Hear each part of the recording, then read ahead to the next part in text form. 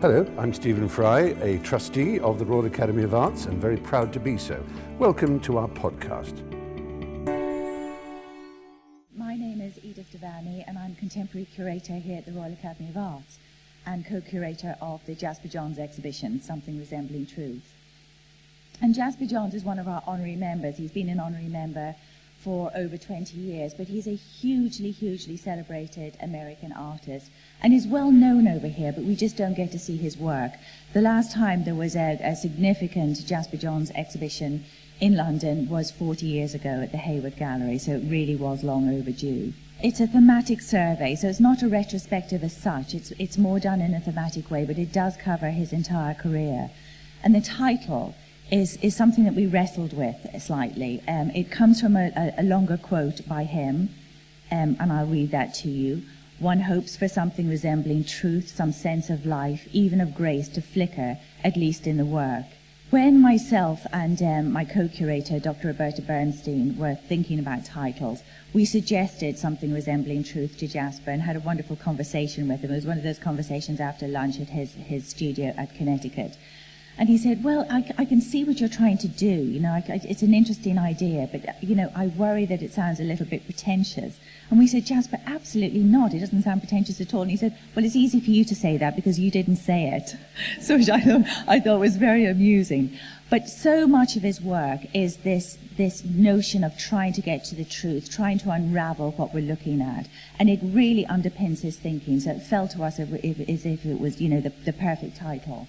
And we worked very closely with the artist on the development of the exhibition. Jasper is 87. He's still very active. He works every day in his studio. And this is a picture of myself and Roberta. Roberta wears the glasses in the middle of the picture. And then to the front is Maureen, who's Jasper's assistant, who runs the office there. And I had brought over a great effort, actually, the model of the gallery. So for each exhibition, as we're developing the checklist, we're also developing the idea of how you occupy the galleries, how the exhibition is configured, because, of course, that means so much in people's eventual understanding of it and aesthetically how it all comes together. And, of course, there's no one better than the artist to really take a view in this. So I had got our architects who are working with us on the design of the exhibition to take our architecture model apart, flat pack it for me, and I took it on a plane to Jasper's studio and put it all together with bits of tape and pins. And we spent hours looking at it and interrogating it, and he was really fascinated as to how the exhibition would flow and came up with some very good ideas. So it was really just to kind of emphasize how much he was involved in the development and the final look of the exhibition. And indeed, the paint color of the walls was a color that Jasper had chosen. He's got on his estate a building that he calls a barn, which he uses as a gallery. And I was looking at pictures there and chatting to him. I said, you know, Jasper, this color of the walls is beautiful. And he said, no, it's a good color. It took me 2 years to reach this. And I said, should we use that for the exhibition? So that's what we did. And it is indeed very beautiful. We've arranged the exhibition thematically, and one of the things that I was very hesitant to avoid, I was trying to avoid, was this notion of just starting with the flags. Because when anyone thinks about Jasper Johns, even if they just know his work a little bit, it's the flags that come to mind. It's those symbols and signs that he used, that launched him really. And my anxiety was, you know, if you start with that, people kind of just, you know, they stop looking at anything else. And I wanted to have an introduction which really described the complexity of this artist and how this kind of deep intellectual rigor is applied to his work across the decades. So for the introduction, we chose 3 works from different periods of his life to try and really emphasize this. And the first one is one of the classic works, so it's Target. Slightly later one, 1961, the biggest of all of the Targets that he did. And it's made from encaustic, a newspaper. And encaustic is a very interesting material, and one of the things that you see again and again in Jasper's practice is that he takes these kind of little-known, little-used mediums and makes them his own. And encaustic is a case in point. When he first reached New York in the 1950s, he worked in a bookshop for a little bit, and he got this big book from Marlborough Books, which was called Artist Techniques. And he was flicking through it, and he saw this technique called encaustic, which, of course, was very popular in Egyptian times. and has got a wonderful facility to dry quickly and to hold pigment. And he started working with it and perfected the technique, and it still uses it to this day. He's also able to embed collage in it. So because it dries very quickly, unlike oil paint, he's able to do a layer of encaustic, put down his collage and layer it up and create this very sculptural surface. And one of the things that you see about Target, and indeed the later flags, is that they've got this really seductive, gorgeous, luminous surface. And you know, what is a target? If it wasn't called Target, we would think of it as an abstract work. It's basically a series of concentric circles. So it's an interesting notion that he's giving it a title. And then we have another painting in the Central Hall from 1983, Racing Thoughts. One of the things that's often leveled against Johns is that he doesn't give much away. He doesn't talk about his work very much. He doesn't talk about himself at all. But, you know, one of the arguments I wanted to present in this exhibition was that actually through his work, he really does tell us so much. And Racing Thoughts is a case in point. I mean, Racing Thoughts comes from that notion of that psychological state where you've got so much going through your mind and you're not able to stop it. And there's this kind of free association of all of these different kind of notions going through your head. And in it, Jasper is telling us a lot about not only how he feels, but also his possessions as well. And it's called one of the bathtub series. And that is, if you just notice in the bottom corner here, we've got the bath taps, or the faucets, as the Americans call it. So you feel as if, as a viewer, you're in the position that the artist is in, lying in the bath, looking at the bathroom wall, you know, in that kind of very in that state of kind of self-reflection. And there's several items that are worth just pointing out. So we've got up in the top here is a print. And of course, Jasper Johns came in the scene when abstract expressionism was very much at its zenith, and he befriended a lot of the abstract expressionist artists. And this is a print by Barnett Newman, and it's got the classic zip that runs through the center. So any of you that saw the abstract expressionism exhibition last year, which actually I co-curated as well, will be familiar with this work. There's the Mona Lisa. So not only does it refer to Leonardo da Vinci, who is Jasper Johns' favorite artist, it also refers to Marcel Duchamp, who of course did that extraordinary reworking of the Mona Lisa, and another artist who Jasper very much admired, and we'll talk about him a little bit later. There's a photograph over here of Leo Castelli, who was Jasper Johns' dealer from the 1950s right up until the time that Leo Castelli died, and was very much a father figure in Jasper Johns' life. And then there's some pots here. This is a little pot by an American potter, George Orr, who Jasper Johns collects. And this is a Jubilee vase, a silver Jubilee vase, with the profile of Prince Philip here and the Queen here. So kind of a quirky little thing that crops up again and again in Jasper Johns' work. So those are just a few of the kind of complexities of this particular work. And the third piece in the Central Hall is called Within, started in 1983, completed in 2005, a very, very big work, slightly impenetrable. It's these paving stones, which is a pattern that Johns saw on a wall and outside a shop and adopted this pattern and used it again and again, but is incredibly subtle. You get this kind of grey that's very much associated with Johns' work, but you've also got these elements of colour coming through, so it's really gorgeous work. And as well as the painted surface, you've got these extraordinary things going on at the side. So these are hinged slats which fold in. So he's really playing with the idea of the two dimensions of the painting and kind of challenging our notion of that. So then you go into the first section, which is basically the early work. But by presenting the exhibition thematically, it's given us the opportunity to mix up work of particular periods with earlier and later work. So you get that real sense of continuity running through his work. And Things the Mind Already Knows is also a quote from Jasper. And this is him in the mid-1950s in his studio in New York. He came to New York in 1953.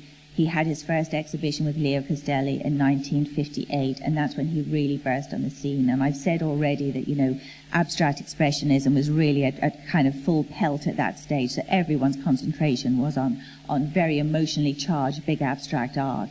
So these very cool, representational works from Jasper Johns were something totally different.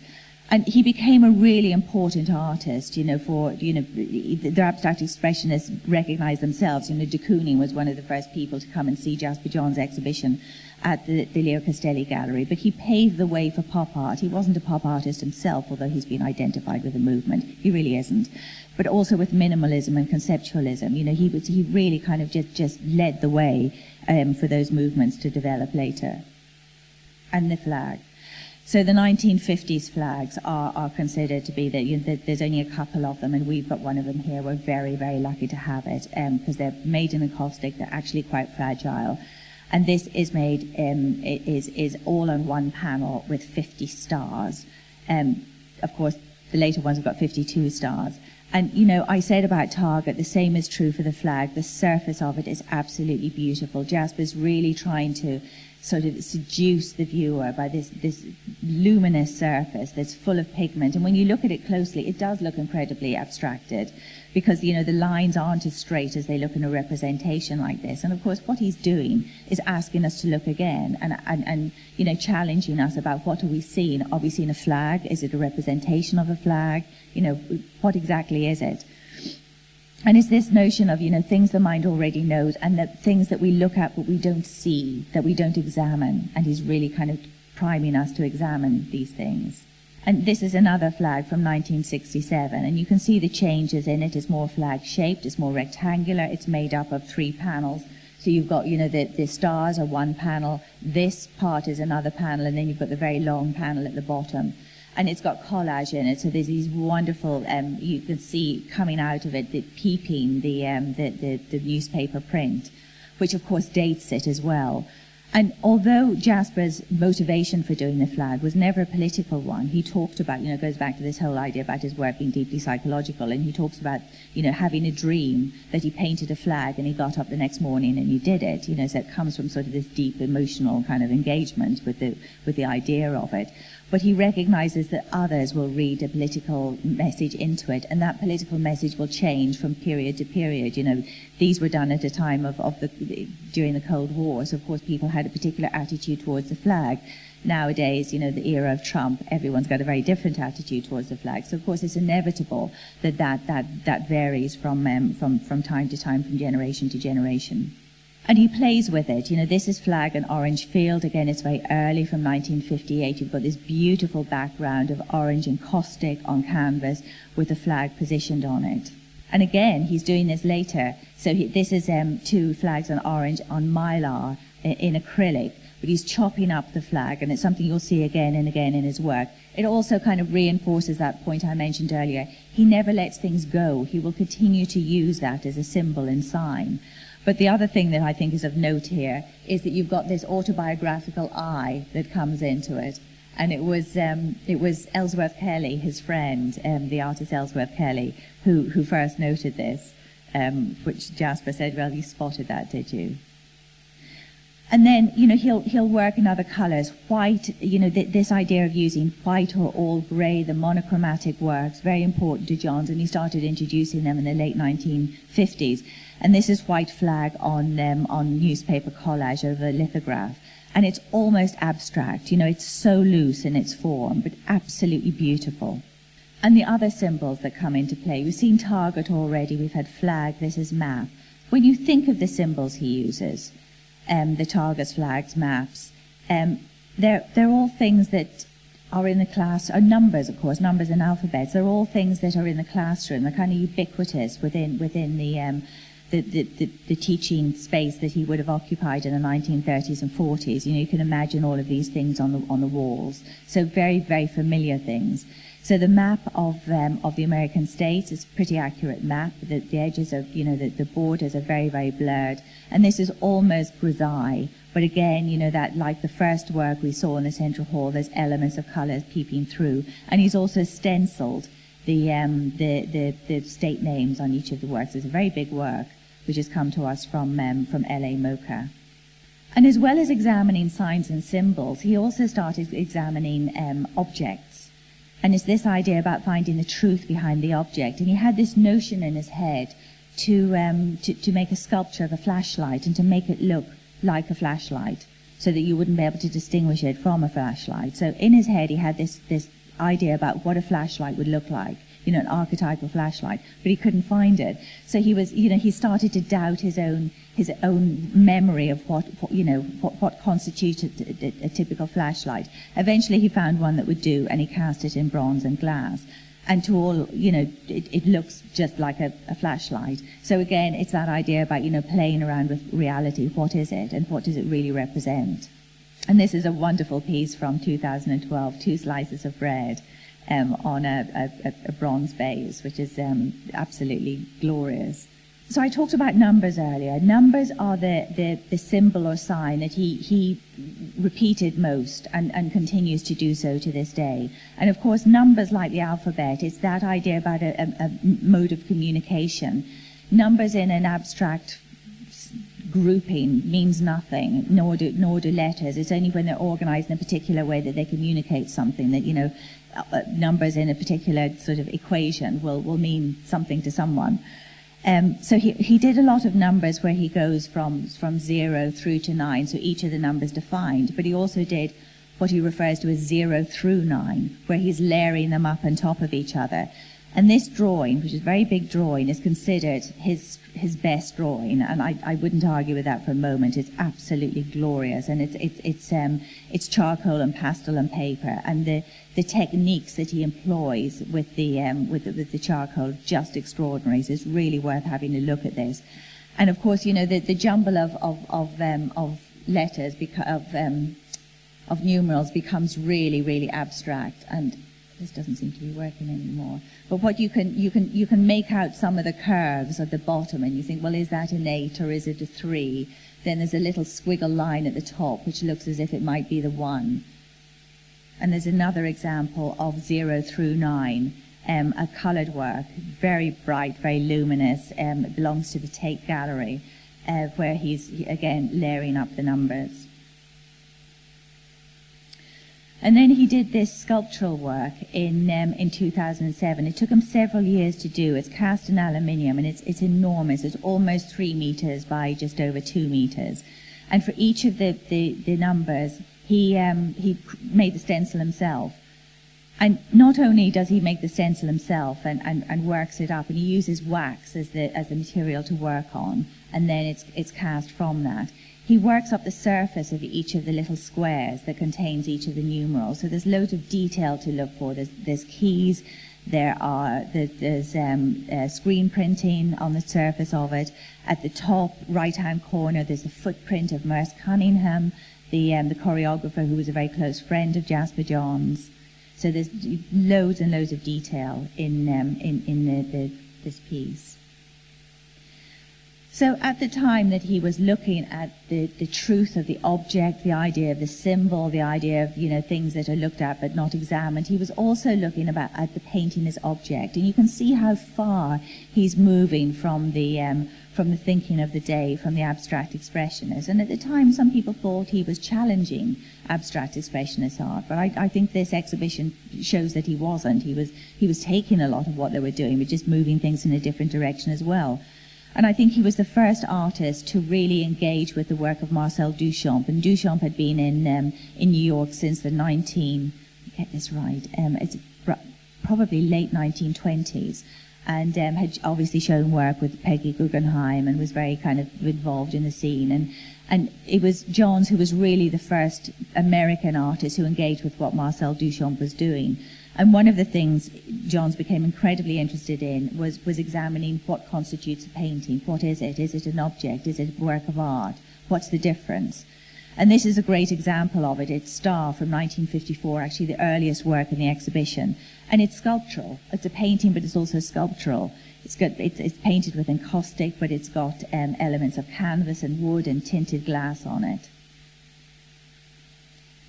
And again, this work, Canvas, from 1956, he's got this beautiful encaustic surface on the work, and then on top of it, he's got another painting that's face down. So you're seeing the stretcher on the back of the back of the stretcher on the front of the painting, all painted in the same color. And there is a painting on the other side of that we don't know what it is, but we know it exists. Whether it's by him or someone else, no one knows. But really what it's saying to us is, what constitutes a canvas? What is it? And he's revealing to us what we would normally not see, that which is on the back of the canvas. And this is further developed in this work, Painting with Ruler and Grey. He almost gives it away in the title, because he's suggesting that, because he's picked out ruler and grey, that the colour of the work and the fact that the ruler is there is of equal importance in deciphering and understanding the work.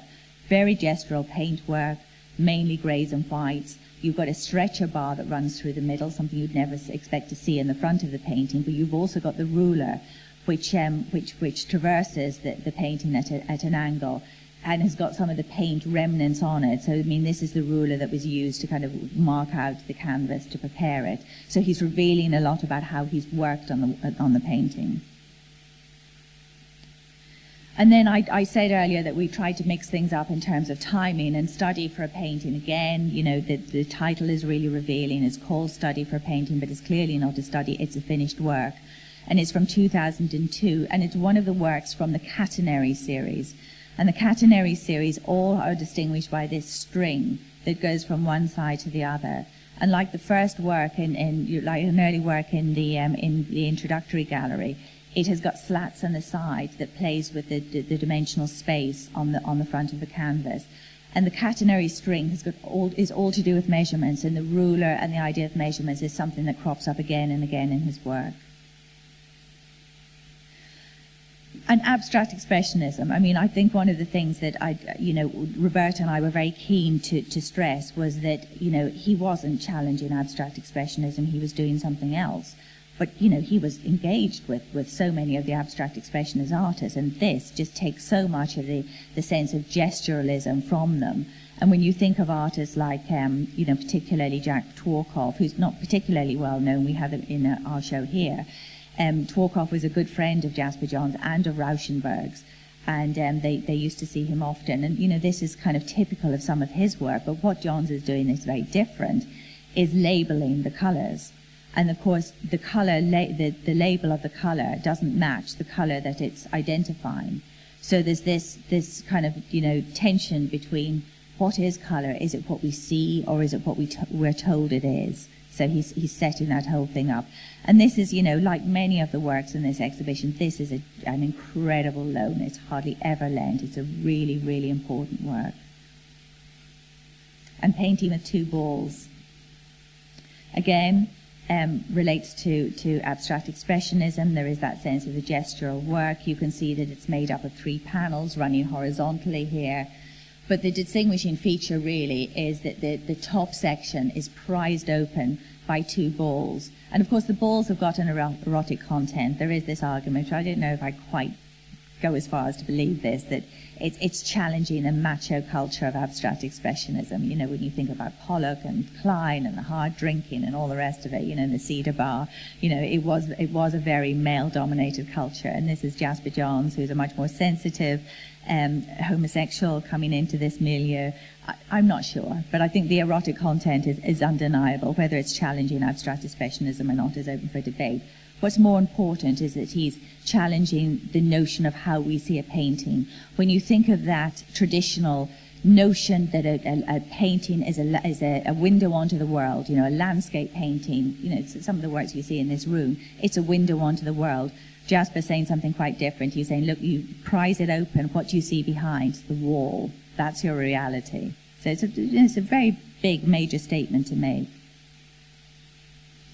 And words and voices. I mentioned alphabet earlier in relation to numbers, this idea about communication. And communication and language are very important to Jasper. As a child, he was very engaged in poetry and continued that interest up until, up to the present day. But also very interested in communication and how words taken out of context can mean very different things. And there's a series of works in this room which employ a single word as their title, but it also is embedded within the canvas as well. And this is a very affecting work called No from 1961. So down the middle of the work, you can see this line that runs down the middle. It's actually a wire that runs all the way down, and at the bottom of the wire, there's two metal letters, N-O, and behind there's collage of no as well. Very loaded, it's a very, very loaded work. And during this time, he had split from Robert Rauschenberg. They'd been very, very close. It was a very significant relationship in his life. In fact, when Jasper Johns first came to New York, there were 3 people he befriended very quickly, all of whom had a significant impact on how his art developed. Robert Rauschenberg was the first proper artist he ever met, and they became lovers. But by the 1960s, the early 1960s, that had fallen apart, and he went through this kind of great sort of emotional upheaval.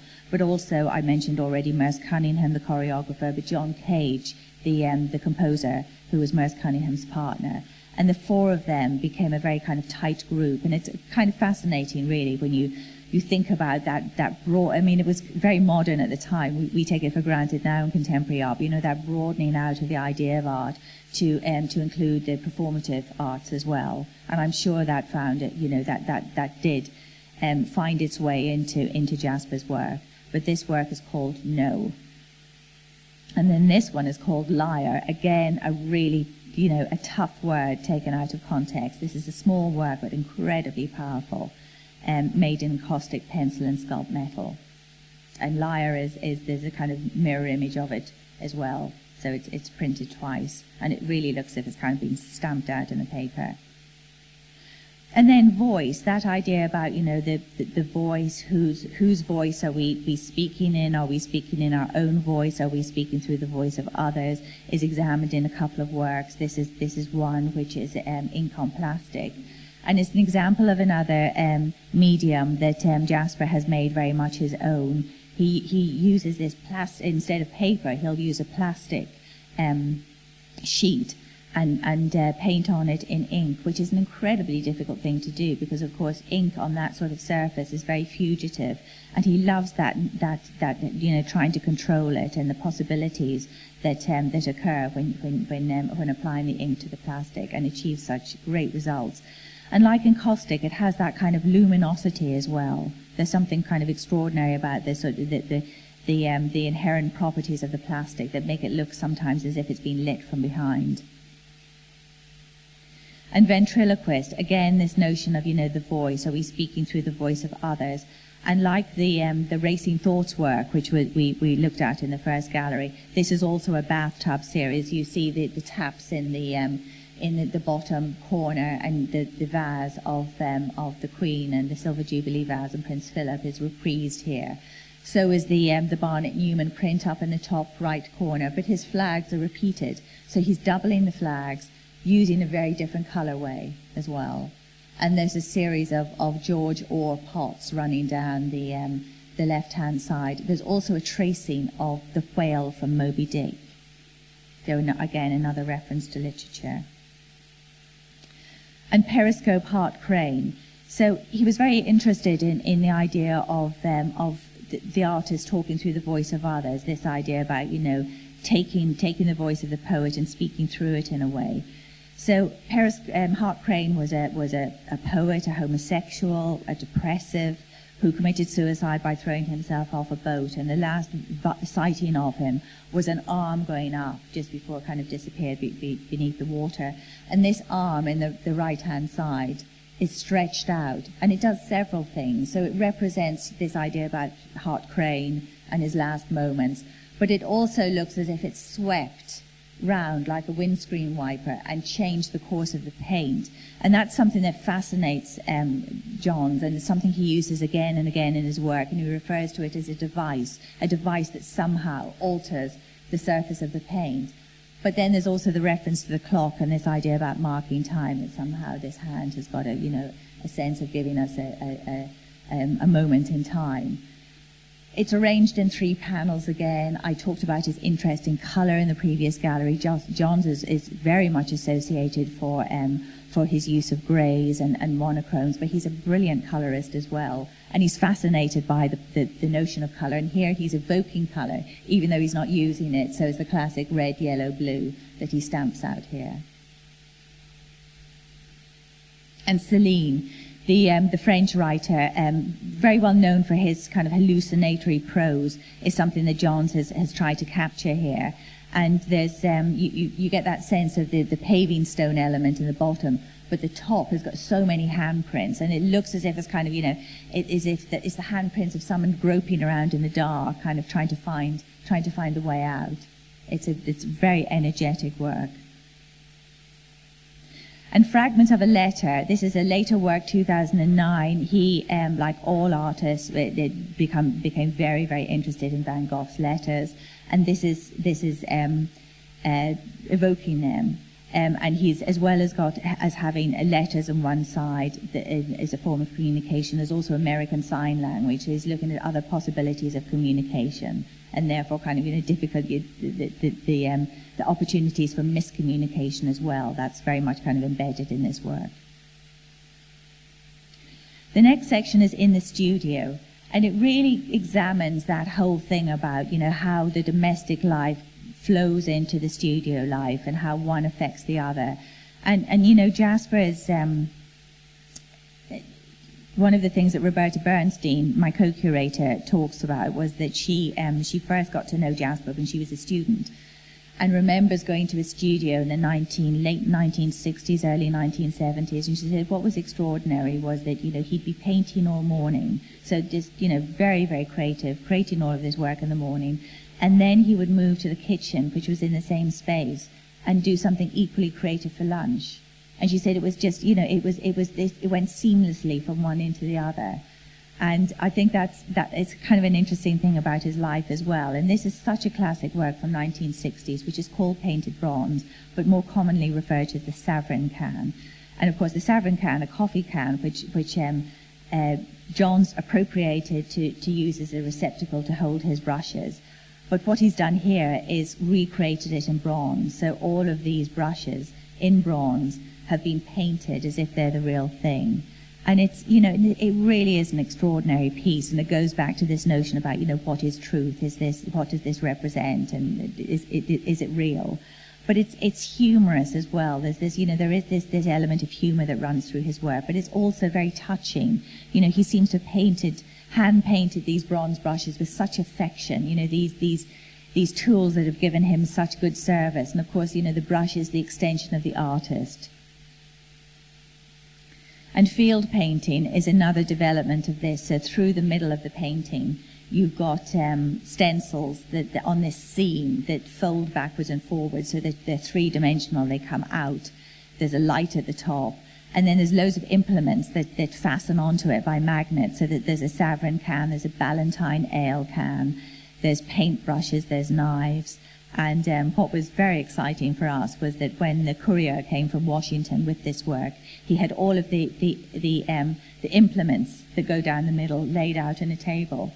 And he said to us, you can choose exactly where you put them. There's no given place for each of these. So we had a wonderful time putting together this Jasper Johns painting. We think it looks very good. And then Fool's House, I talked about the paintbrush being an extension of the artist. The broom is a kind of similar idea. You know, it's an item that is possibly found in a studio in the corner to sweep up the debris from the day's work. But it is also a paintbrush, and you can see that, like the arm and periscope Hart Crane, it's been used as a device. It's swept across the paint, leaving a mark. But in a very Duchampian way as well, he's got other things labelled like stretcher and towel. And then cup. And when you think about the cup and the Savrin can and the ale can, they're all used to mix paint or to hold paintbrushes. It goes back to Wittgenstein as well. And by this stage, Johns had read Wittgenstein's work, and this whole idea about, you know, something is identified by its use rather than by its title. So he's exploring that whole philosophical concept as well in his work. And of course, Fool's House refers to the studio. And in the studio from 1982, it was based on him observing a blank canvas leaning against the wall for a long time, so he decided he'd paint it. He's got a measuring stick that comes out and leans out of the work. You know, it's another example of that. But he's also got the cast of a hand, and there are more casts that crop up later in the exhibition. He's always been interested in casting, and from the very first works in the 1950s, he included elements of casting in them. But it also anticipates the cross-hatching work, which you can see in the right-hand corner. This is one of the largest works he's done. He did a series of large works over 2 decades, and this is one of his most significant. And again, it goes back to that idea of the red, yellow, and blue, these really important colours that everything else is based on. But you see with them the rainbow sweep in the corner of each of them. There's a ruler at the bottom of it, as if the ruler has swept across the paint and created this kind of rainbow arc. We have the broom hanging by the side, which again has made a mark on the canvas. And we've got screen printing at the bottom of the yellow piece. There's also screen printing on the other panels, but not so clear.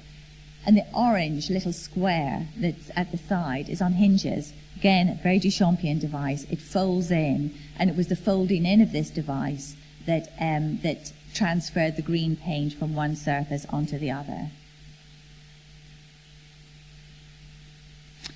Then time and transience. One of the things we wanted that Jasper Johns explores in his work is life and death, the passing of time. And this is a work from the 1960s, 1961, called Water Freezes, where you've got a thermometer running down the center of the painting, and it's marked at the point at which water freezes. So there's that moment where one thing changes its properties into another thing. And cross-hatching. Johns said that he was driving along and he saw this cross-hatching pattern on a car. So it was a very fleeting image, but he knew instantly he was going to use it. And a couple of years later, he developed this, and it became the kind of formation, the pattern that identified a body of work across an entire decade. And this is one of the most significant works that he did, which is called Between the Clock and the Bed, and it relates to a self-portrait by Edvard Munch of the same title. So here we have Edvard Munch standing in the middle of his painting. Just going back to Johns's work, that's represented by the orange shape in the middle. But on one side of Edvard Munch is the grandfather clock, which of course is marking time. Then there's the bed with this wonderfully patterned bedspread on the other side, which is relating, the bed relates to sex and death. And you can see in Johns's work, the bed is in the same position, and there's so much of the patterning that recreates both the pattern of the monks and the colour as well. So it's this direct reference to the life cycle. And his patterning is so intricate. He worked it out in quite a mathematical way. So if you were to wrap it around a cylinder, it's a continuum. So one edge bleeds into the next. And it's one of the early examples of him evoking the work of another artist, showing an interest in the work of another artist and incorporating it into his work. We have another catenary in this gallery about the passing of time and transience. So you see the string going from one side to the other. It's called I Call to the Grave. And of course, it's really linking those two worlds, as if, the existence, the present world, is being linked with this future world. But also, of note, down the right-hand side, you've got this harlequin pattern, which evokes another artist, Picasso. But also it's that idea about the harlequin as the trickster, the artist as the trickster. And usuyuki, a Japanese word for a light falling of snow. Again, the idea of snow can fall, and so I feel as if I'm going to sneeze. A light falling of snow will change the appearance of everything, and then it melts and it goes back to how it was before. And like some of the earlier work we've looked at, it's almost monochromatic. It's a very, very limited range of colours. Absolutely exquisite. I mean, it's the work that everyone would like to take home with them. Beautifully, beautifully done, using encaustic and collage. So here we are, nearly over 20 years after doing the first encaustic works, and he's still working in the same way. And skin. Again, this notion of skin being a temporary covering. He achieved these drawings by covering his naked body in baby oil and pressing himself onto a piece of paper, and then dusting the paper with charcoal, so the charcoal stays in the areas that have been that have absorbed the oil. to give these kind of wonderful images. And you know, even though they're not accurate depictions of the human form, the fact that there was that kind of direct contact with the human body onto the page just makes them really potent images of the body. And fragments and faces. I mentioned already that he was interested in casting the body. This is another example of that. This is called Watchman from 1954, where we have a life-size half man sitting on a chair at the top of the painting upside down. From his studio notes at the time, he was very interested in the idea of, you know, the difference between a watchman and a spy, someone who was an observer of life, but were they doing it in a watchful way, or were they doing it in a way that they were trying to catch someone? You've also got intimations of red, yellow, and blue, both in the kind of very muted palette down the right-hand side, but also you've got on the other side, the left-hand side, you've got the R of red, the yellow, and then the B of blue. And then there's a shelf at the bottom, again, like the chairs, playing with the dimensions of the painting. It's making it sculptural in form, but the device is swept through the paint, creating this wonderful patterning, and the stick or device leans up against a ball sitting on the shelf. He made this when he was in Japan. He loved Japan. He went there first when he was in the army. And he visited again in the 1960s and made this work. Another one of the bathtub series, we see the tap straight on this time. This beautiful coloured celestial sky behind us, and the sky starts to appear again and again in his work. But we've also got this portrait that's been halved, and it is a kind of imagining a recreation of Picasso's woman in a straw hat. And again, you know, it's his homage to Picasso, but he talks about it looking as if it's melting like a sugar cube into the hot water of the bath. And Souvenir. So Souvenir was made in Japan at the same time. He passed this little shop where he saw plates that they were making, which had the face of people on them. So he got his photograph taken, put on the plate. He's referencing red, yellow, and blue around the outside of the plate, even though there's no colour. But it's a very deadpan photograph. Beautiful and caustic surface on the work. Again, he's got a shelf, but there's a torch which comes into play again, which when it worked used to shine on a little bicycle light, which then reflected itself onto the image. But it's the only image he's done of himself. It's the only self-portrait, and it's a really kind of singular, extraordinary work. And then Seasons and Cycles. My co-curator, Roberta, who's a professor of history of art, and she studied Jasper Johns' works for years and years. She's really absolute authority on his work, has written the catalogue Resonate. She did a talk on Saturday about the seasons and how dense they are in terms of imagery. And I mean, they really are an extraordinary body of work. And when Johns created these in 1995, 96, it created such a sensation, you know, because they were just so different. And by that stage, he talks about himself as having let down the reserve. He's revealing more about himself. And this really is about time and the life cycle. But, you know, not only is it about that, he's referencing so much of his past work and his, you know, artistic predecessors as well. So the shadow is an outline of his own shadow, and that's in a different position in each of the seasons. You see the flag has been reprised, you know, the double flag, but you've also got the edge of it on the left-hand side. The Mona Lisa appears again. The hand of Periscope Hart Crane, which also relates to the marking of time. You've got these symbols along the bottom, these kind of geometric symbols, which are to do with the production of art, and you've got the George Orr pottery.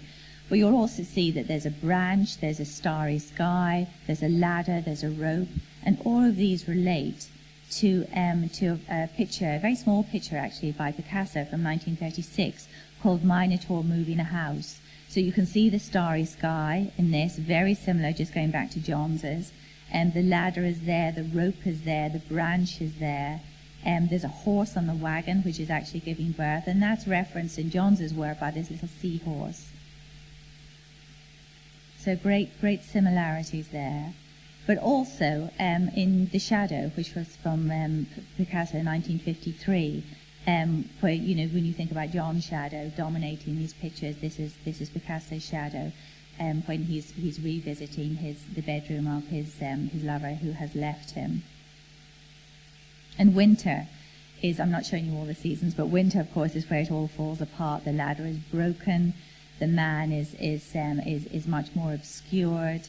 The hand on the circle is right down at the bottom, as if time has run out.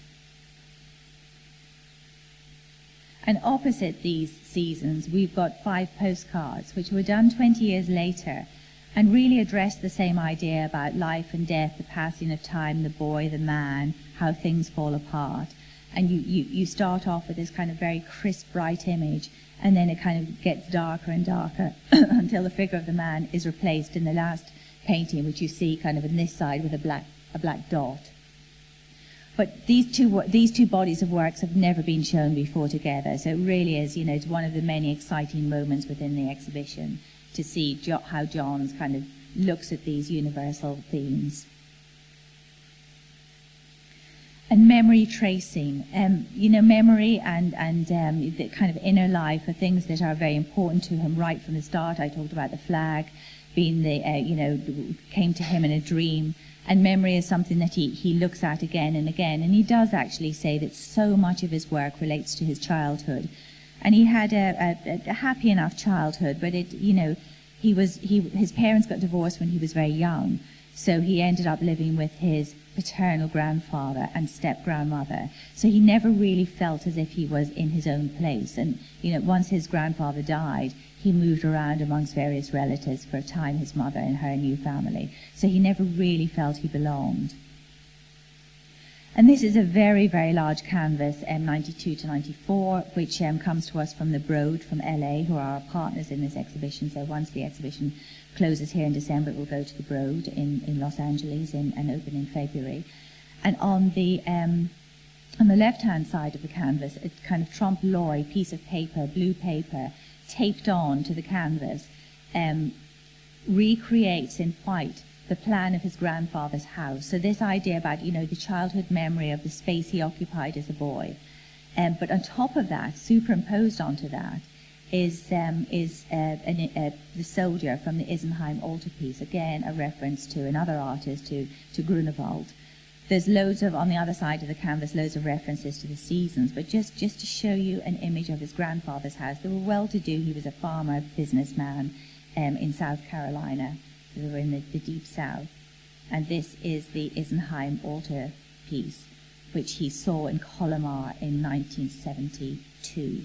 And it's the soldier on this side, which is lying down, that is the one that he's recreated that outline of it and across several works. And this relates to childhood as well. So Montez singing. Montez was his step-grandmother. And he remembers her singing an American, I don't know, it's an American song, it's not one I've heard of, called Red Sails in the Sunset. And there's the little piece of material that's hanging up, kind of trompe l'oeil, nails driven into the canvas. There's a little yacht with red sails.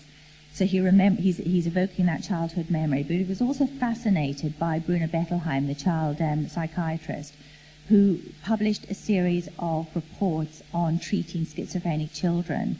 And there was one report of a drawing that a schizophrenic girl did depicting the human face. And Bettelheim described it as all of the various facial features were pulled in different directions to the margins of the paper. And this is what Johns is examining here. Another one of the catenary series. This is called Manet Degas, and it's a pencil drawing, and absolutely exquisite. You've got your trompe l'oeil string going from one side to the other, but you can see it's made up of a variety of squares, and it's referencing Manet's the Execution of Maximilian, which was cut up into pieces, sustained some damage, cut up into pieces, and was distributed to various different places. And when he died, Degas brought these pieces together, and they were all eventually mounted onto canvas in the positions that they would have been on the original large canvas. And of course we have it here at the National Gallery. And Johns is recreating all of those patchwork elements of the Execution of Maximilian, but also paying homage to both Manet and Degas. And the string that kind of runs across it is kind of, again, it's as it linked two worlds in I Call to the Grave, it's linking Manet to Degas to Johns as well. So he's looking back at his own artistic heritage. Tracings became a really important thing for him, where he was kind of tracing the outline of something and using it within the construction of a painting. This is called Green Angel. And there's this unidentified form. No one knows where this tracing has come from, and Johns isn't telling us. This white form that sits in the middle of it. And then there's the Regret series. So this is a photograph of Lucian Freud sitting on a bed. He was posed by Francis Bacon. So Francis Bacon wanted Lucian Freud to pose for him to make a picture, and John Deacon took the photograph. It's very battered. You can see it's very kind of twisted and torn. There's splatters of paint. And then there's black areas of where Bacon has torn the original photograph and folded it back. And John saw this a few years ago in an auction catalogue where the Bacon painting of the subject was being sold, and was very, very taken with it. And it, like the pattern that he saw that described the cross-hatching pattern he saw on a car, it found its way into his head and eventually came out in this series called Regrets, where he did prints, watercolors, drawings, and paintings, all in the same subject called Regrets. And of course, Regrets really has that sense of looking back, but it's also, there's a humorous element to it. Jasper's got a huge big stamp which says Regrets, Jasper Johns, and when he gets these letters from everyone saying, can you donate a picture to this, can you turn up to this opening, he stamps Regrets, Jasper Johns, and sends it back. But this is, this work, by recreating this work, it sort of, again, it links his artistic heritage to both Bacon and Freud. And you can see what he's done here. So when you think about the dark bits, they're the negative spaces in Johns' work, but he's mirrored it. So he's kind of doubled that on the other side. And the colored element is Lucian Freud, with this classic pose of despair, that head in hands. And this is the most extraordinary painting. He's also done a series of prints, which we have in its entirety here at the Academy, the States, where he alters them as he goes along.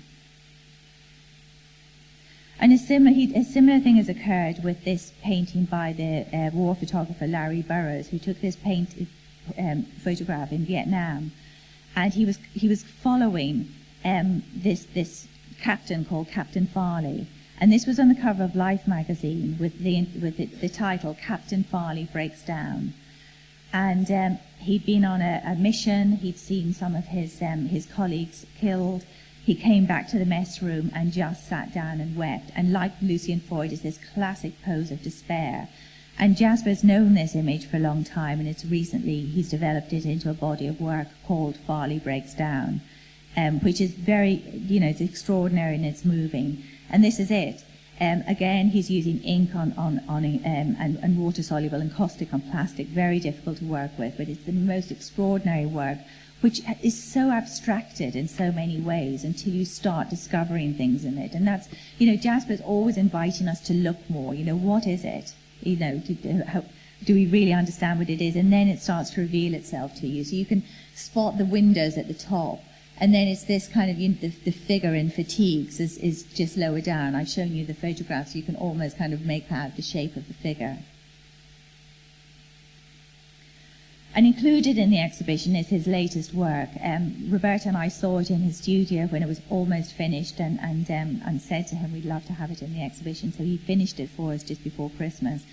And there's lots of things being, concerns that he's approached earlier that he's included here. The ruler is present. The elements of the face from Montez singing, but see how here the eyeballs have been replaced by noughts. So he's looking back at the numbers, which he first started in the 1950s. The celestial sky that appeared first in the 1980s is here, as is the Big Dipper on the other side. And it's a really beautiful, intriguing work with a wonderful surface. So I realized that I've talked for quite some time, so I've done about 55 minutes, and I'm supposed to leave a little bit of time for questions. This is a very recent portrait of Jasper Johns in the studio, and he does literally work every day. He doesn't really want to do anything else apart from his work, and he's still producing extraordinary pieces. And, you know, I think this exhibition really is a fantastic opportunity for all of us to get to know his incredible achievement better. So if there's any questions that anyone has, I'm very happy to attempt to answer. With the pieces with the newspapers, were the papers themselves significant or not? I don't think they were. I mean, it's a really interesting question. I don't think they were. But, of course, they are to us now, you know, because it's, you know, it was a period of great change in America. And, of course, it's fascinating for us to kind of see those elements. But I don't think so. If he made you lunch. Oh, yeah, yes. And not only does he, I mean, he has help now, of course, but not only that, but he's very interested in growing vegetables, so you'll always get some delicious vegetable that's just been picked from his plot. So, yeah. Great. If everyone can just join me in thanking Edith for this wonderful talk.